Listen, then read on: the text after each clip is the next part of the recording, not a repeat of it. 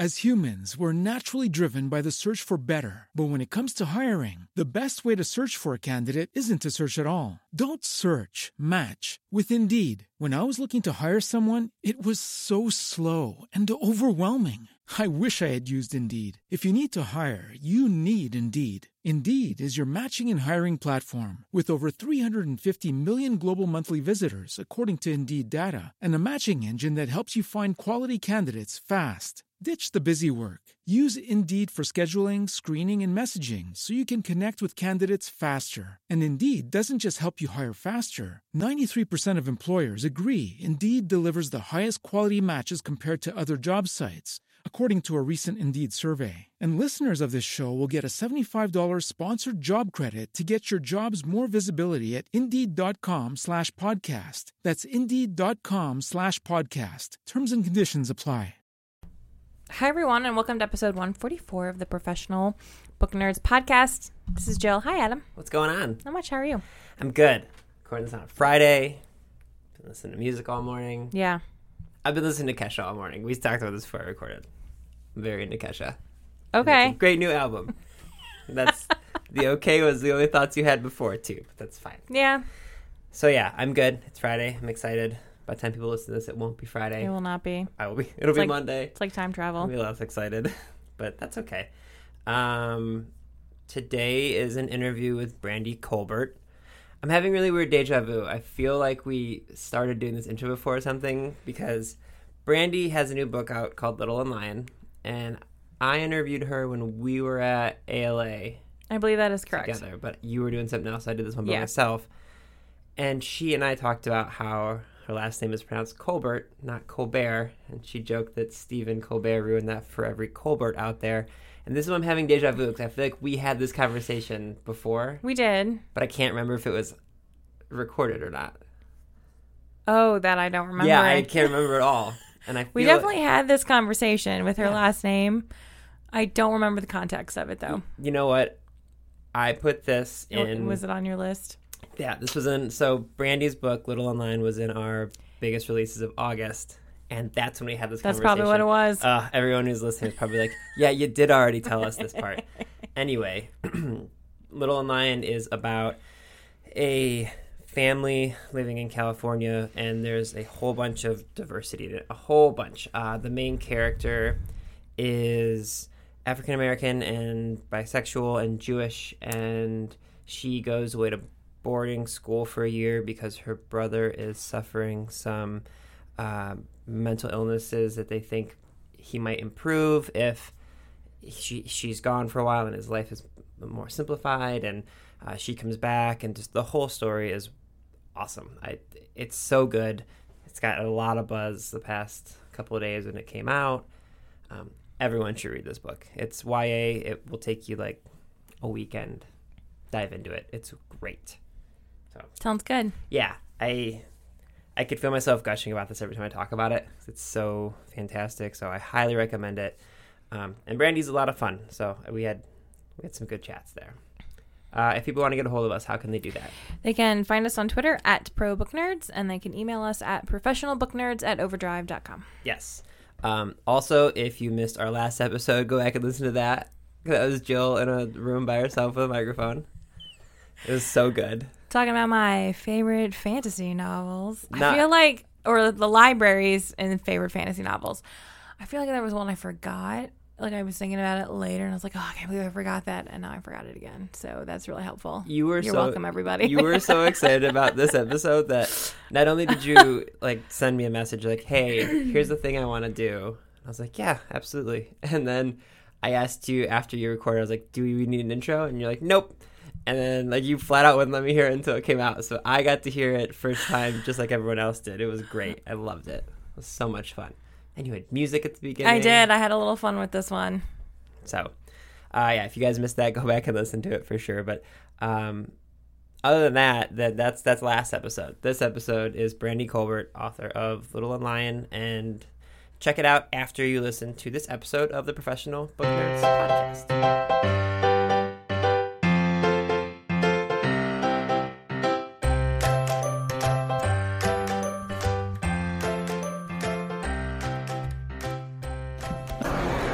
Hi everyone, this is Adam from Team Overdrive, and today I'm joined by Brandy Colbert, an author best known for her debut novel, Point, which won the Sybil's Award? Yes. That's what I thought. Sybil's Award for YA fiction, and was named a Best Book of 2014 by Publishers Weekly, Book Riot, and BuzzFeed. You can find her work in several anthologies, including Summer Days and Summer Nights, and Here We Are, Feminism in the Real World. Her latest novel, Little and Lion, is now available. So Brandy, thank you so much for joining us today. Thank you for having me. So can you get us started by just giving us a brief intro to Little and Lion for people who might not know about the book? Sure. It is basically, Little and Lion is a brother and sister team, and Little is the main character, Suzette. At the top of the novel, she comes back from boarding school where she has been sent after Lion, who is Lionel, her brother. He was diagnosed with bipolar disorder. And then also there's a little bit of romance. She's kind of discovering her sexuality or questioning it a little bit. So it's sort of a story about the romance it's the sibling relationship that I think is at the heart of it. Yeah. So it's about loyalty and identity and sort of trust. Mm-hmm. And so you do something in this, which I'm a big fan of diversity in books, and this is overflowing with diversity. It's wonderful. You have diversity in race and sexuality and cultural background, and then with Lionel having a mental illness, but you do it, I guess, matter-of-factly would be the way that I would describe it. Like, you introduce, there's bisexual and gay couples in the story, and it seems to be, at least in the beginning, it's very accepted in their community, which I loved. It wasn't like, no one made a big hairy deal about it when they saw a lesbian couple in there, and so it struck me because I'm wondering, was that a type of community that you grew up in? Was it that forward-thinking? Because I know that we're not always that fortunate in our society. No, I mean, absolutely not. It's probably a complete opposite where I grew. I grew up in Southwest Missouri, and I grew up in the 80s, and I was a teenager in the 90s. Mm-hmm. No, there's no diversity there. It was a very white community. I don't even remember really meeting anyone who identified as gay or lesbian until I was a teenager, and even then it was like, not something to be proud of there, sadly. And then I moved to Los Angeles after college, and so Los Angeles to me is sort of like this utopia, like you can just be who you want to be. Mm-hmm. Do you think that, because I've been to Los Angeles, but not as a teenager in high school, obviously, so does the community feel that it's a little bit more accepting, especially at that age? Because you're right, like, now that, I'm in my early 30s, I have so many gay friends, and like, it just doesn't, I don't think about it at all, but I just love the idea of, in this book, them being accepting in high school. So do you think it's that way in LA when they're that age as well? I think so. I don't get to spend, it's funny, I write for teens, but I don't get to spend like a ton of time with teenagers. But, just from what I observed, just being out in the city, it just seems like they're very free to be who they want to be. And it seems like there's less focus on, there is the focus on identity, of course, with that generation, but it's like a positive focus. It's very much like, tell us who you are, like, we want labels for everything, but we want to, like, accept you for those labels. Yeah, and something that I like that you did in this novel, and in your first one, The Point as well, is you're talking about teens trying to discover themselves, and teens go through such massive emotions that it makes it a genre that I think all people can relate to, because we were all teenagers as well. So what is it to you about YA titles and books in general that make them relatable for everybody? I think it is. So we were all teenagers, and we all remember that feeling of sort of going through everything for the first time. And everything's really confusing. I love writing about that time period because it is so fresh, and you get to go back and sort of experience, like, oh, what was it like to, like, fall in love for the first time, or like have my first serious crush, or first kiss, or like all of that stuff. I think it's so interesting and like just sort of energizing to like go back, because you get to a certain age and it's like, is there ever going to be anything I do for the first time again? And so I think it's kind of like nice to go back and relive. You mentioned going through those emotions for the first time, and it feels like as a teenager you feel so much, like there's just so much you feel, and you don't know how to react to them. And then I remember I have older siblings who would tell me, like, it's gonna be all right, you're gonna be fine, but you assume the world is ending. You just feel like you're just gonna die. This thing doesn't work out. Something else that you do with your books, and again, they're YA, but you touch on some really heavy subjects, which I love. So again, with Little Lion, sexuality and mental illnesses, and with Point, it was abduction, which is not a small thing either. I love when YA books have serious subject matter like that, I think it's important for young readers to be reading about those types of things. Right. So how do you choose which topics you want to put in these stories? Right. It's funny. I always say that I write sort of issue books that are not issue books, because issue books have like this negative connotation, like they're there to teach a lesson. And to me, that's not it. But I do write books that generally deal with like heavy topics and issues.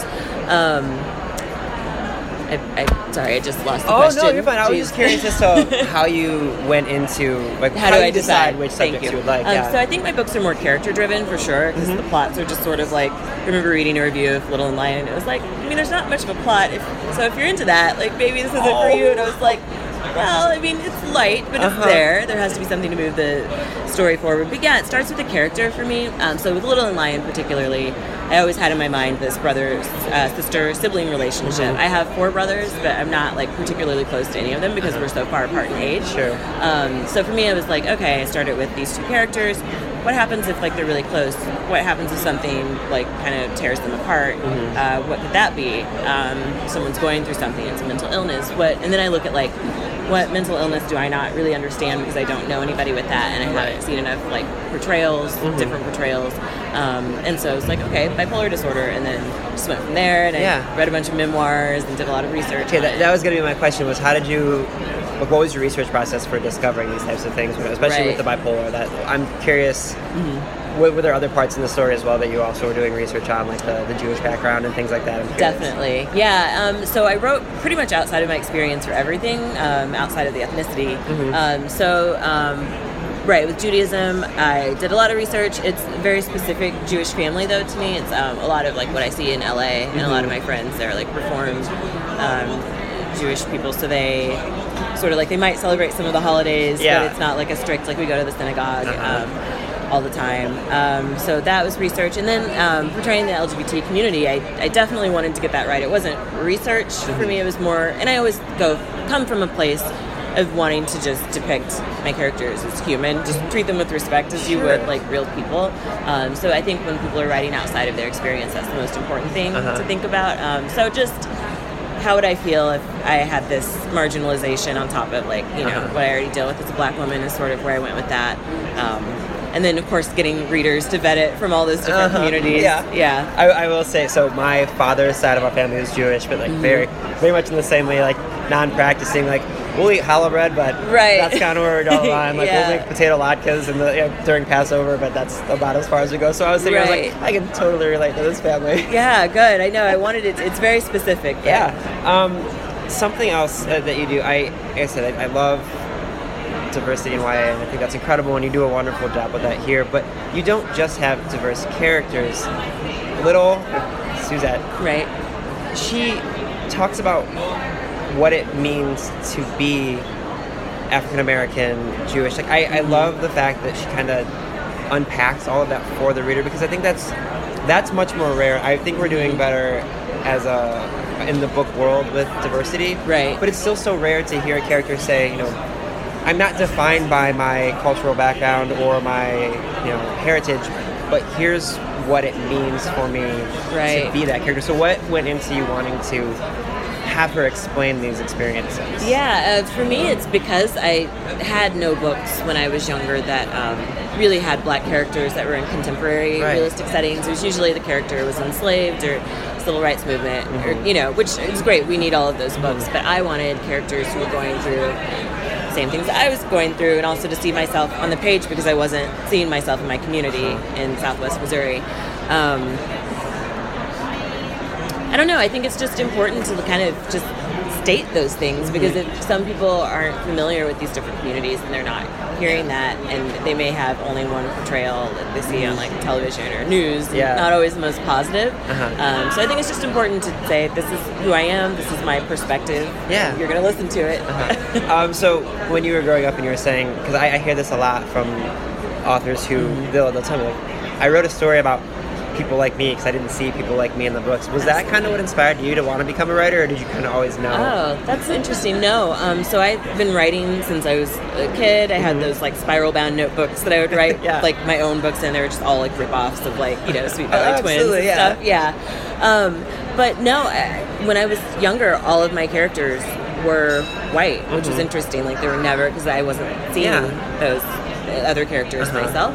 And so when I decided to start writing seriously and try to get published, that's pretty much when I really wrote like my first black character, and it was like shocking. It felt so like free, but also I wondered, is anyone even going to want to read this because of what was being published? So it felt like more of a risk actually when I was writing that. Do you think we're in a better place now than when you started writing? Yes. Okay. I think we're in a better place now than when my first book published 3 years ago. Yeah. Okay. I'm always curious about that. So something else. Again, we're at a library conference. Right. I work for a library company. Lion is a big reader, which totally here for.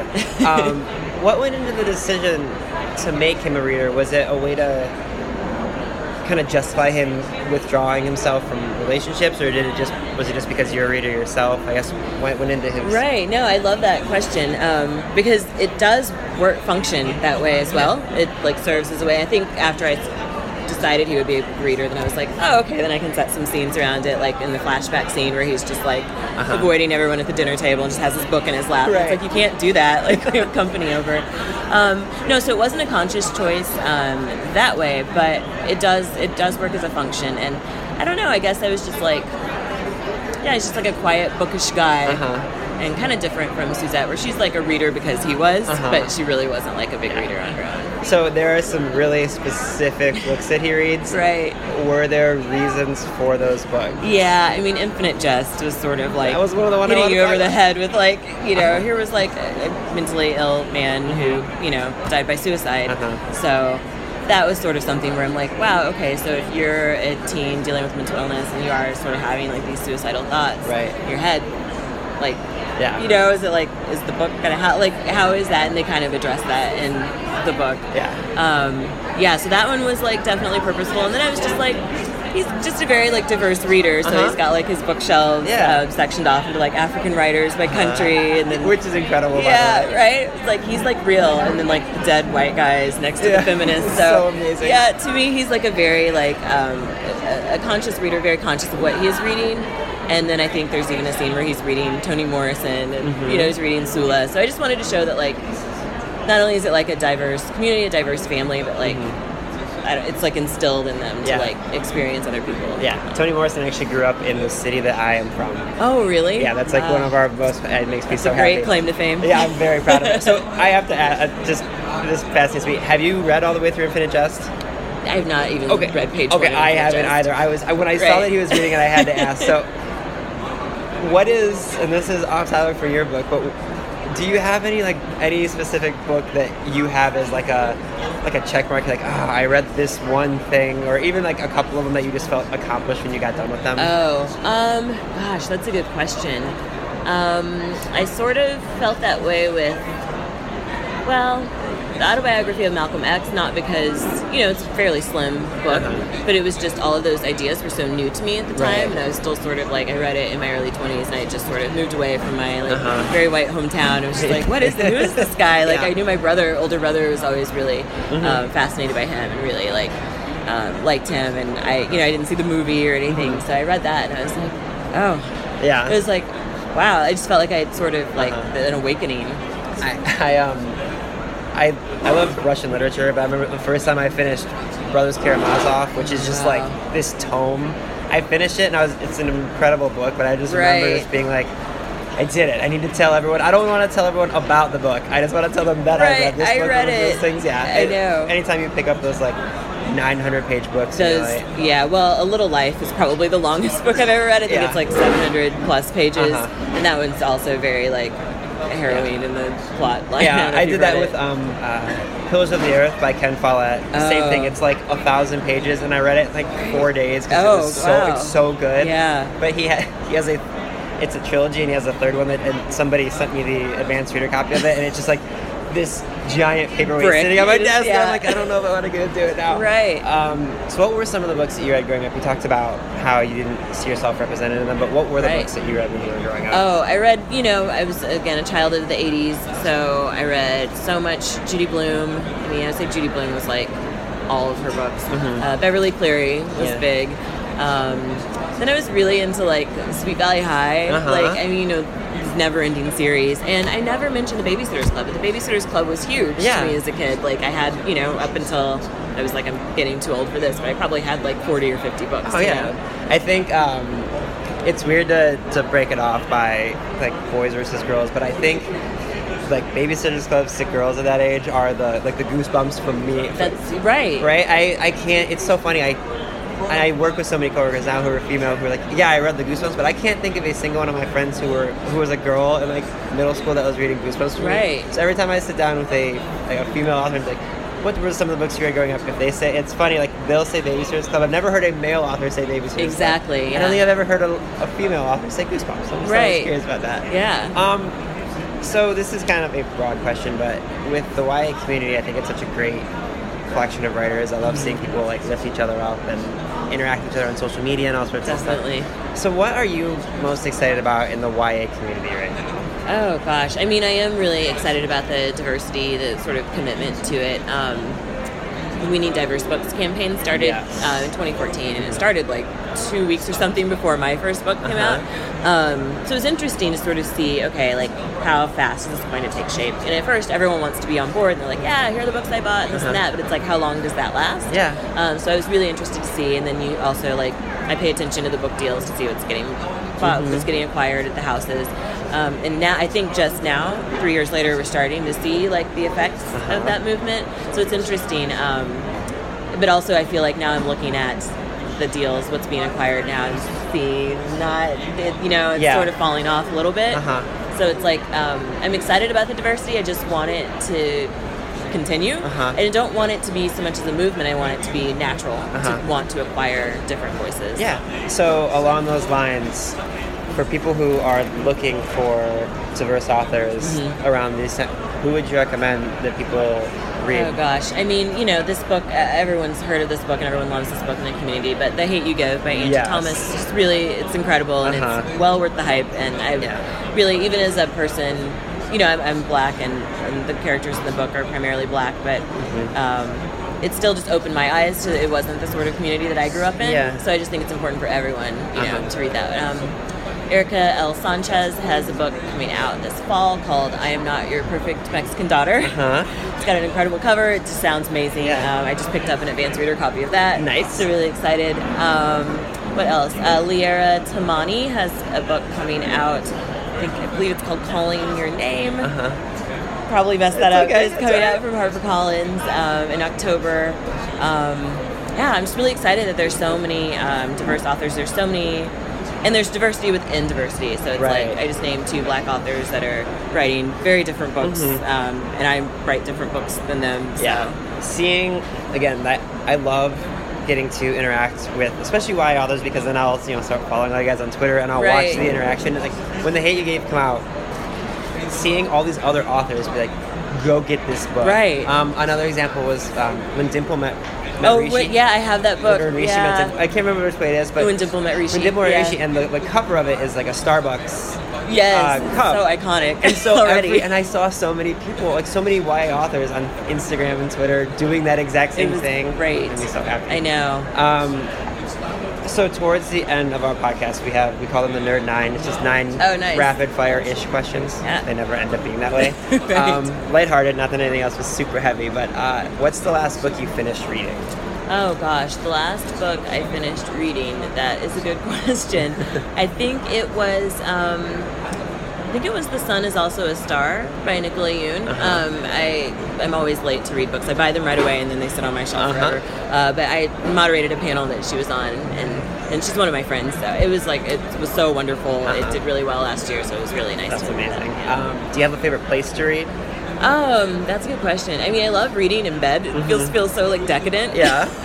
I struggle reading in bed. I've told several people this weekend. I fall asleep in my bed is so comfortable. Right. It's like my favorite place on earth. Right. Same. I just pass out. I know.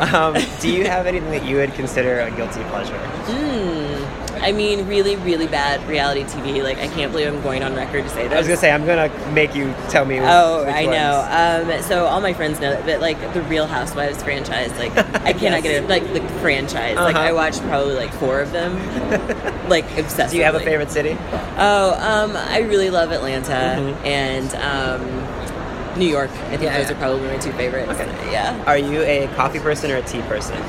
Neither, really. Yeah, okay. I really don't like coffee. I was just saying yesterday, I wish that, like, I love coffee culture, so I wish I was. But if I had to choose, tea, but I usually just drink water. Okay. Very boring. How about cats or dogs? Cats. Cats? For sure. Wow. I love cats. I know. Okay, that's okay. No, so my co-host who is with me is a cat person. I'm a dog person. Yeah. It's the only reason we asked this question, because, like, one of us will, like, do a little fist bump where it's just, like, it's our little turn. We have this, like, and back at our office where it's, like, have these little strokes. Like, there's so many people are cat people. I love it. The whole thing. Do you have a favorite food? Ooh, I mean, I'm really into pizza. Yeah. Okay, so we're in Chicago right now. I've been having this debate with people. Chicago or New York style pizza? No, New York all day. Thank you. Yeah. Because Chicago style pizza is not pizza. And you can only eat one piece, and it's like you've had an entire meal. It's like I told someone it's like lasagna casserole. Oh my god, that's the best description. Right? It's so true. Like if you ask me, do you want a pizza casserole? I'd say yes, but sure. Don't give me this. Okay. No, I want real pizza. Folded up. I've been on this soapbox all weekend, so I just had to ask. Yes, I'm on your side. If you could travel to one place you have not yet been to, where would you go? Gosh, I really immediately Italy came to mind. I mean, you know, some of my favorite food, and I just think it's like beautiful to see like all the historic places and buildings.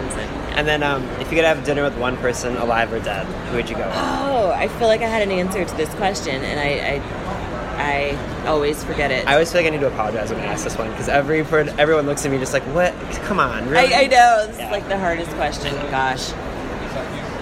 So mine's Jim Henson or Dr. Seuss, which is cheating because I used 2. Right, that's great. I know. I'm trying to think. What is my favorite? Gosh, I'm sure it would just be like an author like Toni Morrison. But then, like, you know, I would just sit there the whole time and be like, just staring. Yeah. Somebody told us that theirs would be Michelle Obama. There's actually another author, and theirs was Michelle Obama. And she's like, I would have to get all of my sobbing out first. Exactly. Right. It just feels so like improbable. Yeah. It's like, wow, that could never happen. Yeah. But yeah. And then when you're not writing and promoting your book, how do you like to kind of spend your free time? I mean, I like hanging out with friends, of course. Bad TV. Occasionally, my friends will get me to go hiking, which I always love, and I just like have to work myself up to it. Just sort of getting out of that because I'm a copy editor too, so I spend a lot of time alone with words. Yeah. So okay, so that actually I want to ask about that too. As a copy editor, do you find yourself having to take, when you're writing your books, do you have to kind of take yourself away from the editing process, or do you feel yourself kind of editing in real time? I edit in real time. Yeah, my manuscripts are always very clean, but you know, I'm wondering, like, maybe I should like get away from that a little bit more, or just try to like. But I don't know. I think after a while, when you know the rules, they're just sort of in you, and I'm just like writing that way. But so you have an editor as well for your books, though, correct? Right. So how? And I know copy editing and book editing is very different, right? But do you have to find yourself being like, no? I know what you're trying to say. How does that I think it's the editing. I can turn it off. So the content editing is like great, because I'm just like, okay, I'll just take this. I'm not a content editor, but the copy edits are like always a little painful because sometimes you have to push back when it's like, I know this is improper grammar or this is like not correct, but like it sounds better that way, and I'm aware of this mistake that I'm making. Yeah. Are you a Oxford comma person or? Oh, Oxford comma for sure. Okay. Yeah. I don't get to talk to copy editors. I know. So yeah. And then from a writing standpoint, do you kind of keep a strict schedule, or is it whenever the news hits? It's kind of whenever the mood hits. I think a lot of writers do this, sort of think about for a while what we're going to write. So I have an idea, a story that I'm working on now. I've written like 6 pages, and then I just kind of sit with that and then let it form for like a few weeks, and then I'll just sit down and write just a bunch at one time. So do you kind of think out, when you say you sit with it, do you kind of think out the whole plot and then... No, because I don't outline. If I write anything down in the form of an outline, like, that story is just gone for me. Like, I just can't even. I tried to outline this one. I was like, it's a great idea. I'm going to do this. And I was like, I have no interest in that anymore. So, yeah, it's more like sort of character motivations, and then my plot sort of stems from that. And then I also just generally need a lot of help with plot. So interesting. Okay. And my last question for you is, what do you hope readers take away from Little and Lion? Oh, gosh. I think I just like the idea of that your family doesn't have to be blood, you know, and that loyalty is great, but I don't know, like being honest with yourself about whether it's loyalty or sort of, I guess if it's just like loyalty versus, is that a good idea? Mm-hmm. Like, should I do that? I don't know. Just be honest with yourself about, are you making the right decision, and just really be able to sort of confront like the truths in yourself. Maybe. That's fantastic. Brandon, thank you so much for joining us. Thank you. Readers can sample and borrow the titles mentioned in today's episode from Overdrive.com, and our library friends can add these titles to their collections in Marketplace. As humans, we're naturally driven by the search for better. But when it comes to hiring, the best way to search for a candidate isn't to search at all. Don't search, match with Indeed. When I was looking to hire someone, it was so slow and overwhelming. I wish I had used Indeed. If you need to hire, you need Indeed. Indeed is your matching and hiring platform with over 350 million global monthly visitors, according to Indeed data, and a matching engine that helps you find quality candidates fast. Ditch the busy work. Use Indeed for scheduling, screening, and messaging so you can connect with candidates faster. And Indeed doesn't just help you hire faster. 93% of employers agree Indeed delivers the highest quality matches compared to other job sites, according to a recent Indeed survey. And listeners of this show will get a $75 sponsored job credit to get your jobs more visibility at Indeed.com/podcast. That's Indeed.com/podcast. Terms and conditions apply.